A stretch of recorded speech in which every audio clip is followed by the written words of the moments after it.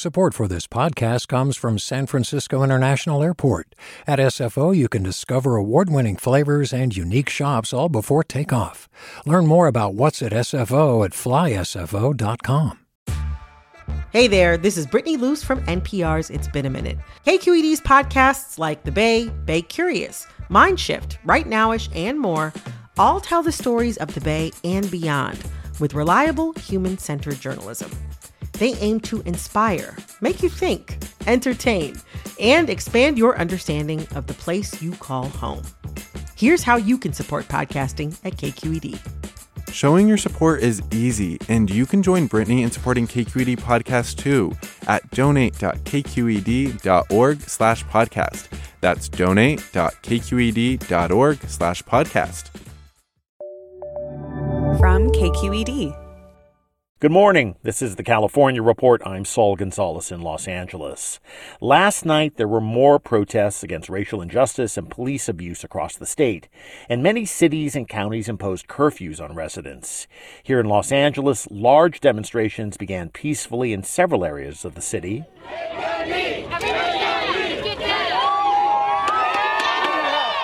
In Hollywood, one senior LAPD officer even took a knee with demonstrators to show solidarity. Everybody take a knee! Everyone go! But like over the weekend, the protest then turned violent with people breaking into stores. Police made several arrests. The footprint of the protests also continued to expand. For the first time since the demonstrations began, large protests were held in LA's San Fernando Valley, home to roughly 2 million people. With more about that, here's KCRW's Benjamin Gottlieb. Justice! Now! George Floyd! Hundreds of demonstrators descended on Van Nuys Civic Center Monday, home to both LA County offices and the federal courts. It was a communal atmosphere, the diverse crowd sharing water bottles and snacks amid a muggy LA afternoon. But many local business owners were not taking any chances. They'd seen the destruction that befell downtown LA, Long Beach, and Santa Monica the past couple days. Many hastily drilled plywood slabs into their door and window frames for protection. Car dealers emptied their lots. Restaurants closed for the day, all in anticipation of trouble. As the afternoon wore on, several businesses in this mostly immigrant and lower-income part of LA were ransacked. They stole petty cash, electronics, and medicine from Kovacs Care Pharmacy just off Van Nuys Boulevard. A cell phone vendor, a jewelry store, robbed. Amid the chaos, officers with the LAPD had a hard time telling protesters from bystanders, and at one point mistakenly detaining a pair of shop owners protecting their business. For the California Report, I'm Benjamin Gottlieb in Van Nuys. More than 1,500 people were in the streets, many hurling rocks and bottles at the police or anyone else, some attacking the cars of people, white or Negro, who just passed by. That's archival news tape from the 1965 Watts riots. South LA again was convulsed with violence in 1992 after a jury acquitted LAPD officers who'd beaten Rodney King. But in this week's protests, South LA has been quiet. Community leaders in Watts say they welcome any peaceful protests that might come to their area, but they won't tolerate violence or vandalism. KPCC's Robert Garova has more. Stuart Carter Jr. was on his way to the dry cleaners with his Sunday best slung across his shoulder. He told me how he felt about how South LA has been calm during the protests. Yeah, well, good. Amen. It's a blessing. Carter had just crossed the intersection of Florence and Normandy, the epicenter of the Rodney King riots. About half a mile away at Dag Ryder's bicycle shop, owner Daryl Gaines said he thinks protesters and the looters who've come at the same time have steered clear of this area because he and others are working hard to take care of the people here. We encourage the kids to do good in school, so I think that has an influence on the neighborhood to protect what we have here. Gaines' son, Darius, said he hasn't joined any of the protests, but he has friends who have. We have to protest places where other people who are outside of our community can hear us and actually understand what's been going on. We've been dealing with these racial issues for hundreds of years. For the California Report, I'm Robert Garova in Los Angeles. Until the protests and unrest of recent days, we were reporting pretty much exclusively on the coronavirus pandemic and the toll it was taking on the state. But even though our attention has shifted, COVID-19 is still a big danger, and large groups of people gathering together and shouting, "George Floyd! George Floyd!" say a demonstration is a good way for the virus to spread. John Swartzberg is a clinical professor emeritus at UC Berkeley School of Public Health. He hopes protesters can exercise their constitutional rights while wearing masks and giving each other space. So the real worry with this is that when people are crowded together and yelling, lots of droplets are being expelled. And those droplets will travel some distance. So a gathering of people together like this, yelling loudly with no masks on, is a perfect way for this virus to transmit. Swartzberg adds that it's not just demonstrators who need to follow social distancing rules, but law enforcement as well. Lots of cops and National Guard personnel patrolling cities during the protests aren't wearing masks. Swartzberg says it could take up to 3 weeks before any health consequences of the protests are reflected in new coronavirus cases. And it's not just health professionals who are worried about the hazards of demonstrating during a pandemic. Many organizers are too, and they're taking pains to remind protesters to take precautions. Kat Brooks is co-founder of Oakland's Anti-Police Terror Project. She spoke with the California Report's Mary Franklin Harvin about how she's thinking about these risks. Kat Brooks says police violence feels like more of a threat to people of color than coronavirus does. You're telling me to be worried about a virus, but I can catch a cop's bullet any day. Still, her group, APTP, is encouraging demonstrators to take the measures they can to protect themselves and their communities. In the same way that we're the ones getting killed by law enforcement, we're also the ones that are catching and dying of COVID at higher rates than anybody else. And we will be the ones whose lungs the virus will impact. We're the ones that end up in jail. And so I feel like it's it behooves organizers to do what we can to protect people without policing them. Brooks says those involved with the movement need to be thinking now about how to seize it, to make demands that will qualitatively improve the lives of Black people for the long term. For the California Report, I'm Mary Franklin Harvin. In order to give people the chance to protest while staying safe, on Sunday, the APTP organized a car caravan demonstration in Oakland. In the wake of George Floyd's killing, a coalition of California prosecutors is pushing for a new ethics rule to limit law enforcement's political influence.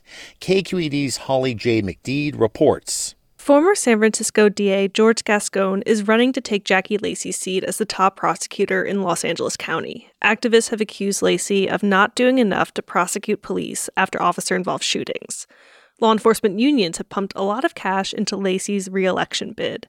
Gascon says prosecutors should not take money from the very police departments they're tasked with investigating. The influence or the appearance of influence based on that money further erodes the moral authority of the entire system. That's why Gascon and prosecutors around California are calling on the state bar to ban prosecutors running for office from taking cash and seeking endorsements from police unions.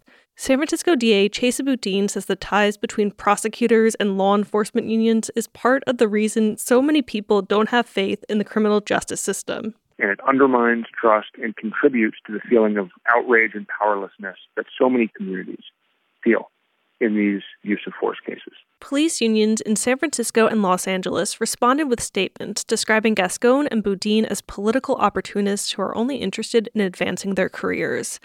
And Gascon's opponent, Jackie Lacey, issued a statement saying silencing the voices of labor unions sets a bad precedent. For the California Report, I'm Holly J. McDede. In San Diego, the death of George Floyd has led to a tangible change in policing, a ban effective immediately on a controversial chokehold technique. The California Report's Raquel Maria Dillon has more. Law enforcement experts call it a carotid restraint, and it involves an officer applying pressure to a person's neck until the suspect temporarily loses consciousness. Critics say it can lead to injury or death and is used disproportionately against people of color. San Diego's police chief David Nislight acknowledged that the city's African-American and Latino communities have been concerned about the chokehold for a long time now. When you look at something and something is getting people so angry that it's leading to confrontations, you have to weigh it. Is it worth having possible fatal encounters because of this? And the answer is no. The San Diego Police Department says the carotid restraint was used about 70 times last year. The city's Republican mayor, Kevin Falconer, supports the ban on its use. For the California Report, I'm Raquel Maria Dillon. And finally today, there's a sort of open insurrection among employees happening at Menlo Park-based Facebook.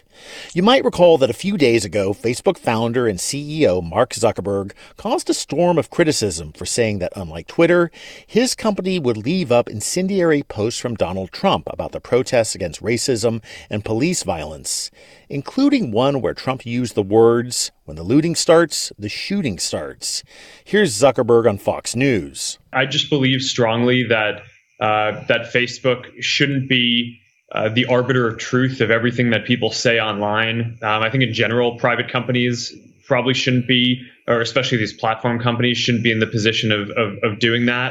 Now, several Facebook executives are publicly criticizing Zuckerberg's arbiter of truth stance. Ryan Freitas, director of product design at Facebook, tweeted, "Mark is wrong, and I will endeavor in the strongest possible way to change his mind." Another Facebook executive wrote, "Inaction is not the answer. Facebook leadership is wrong."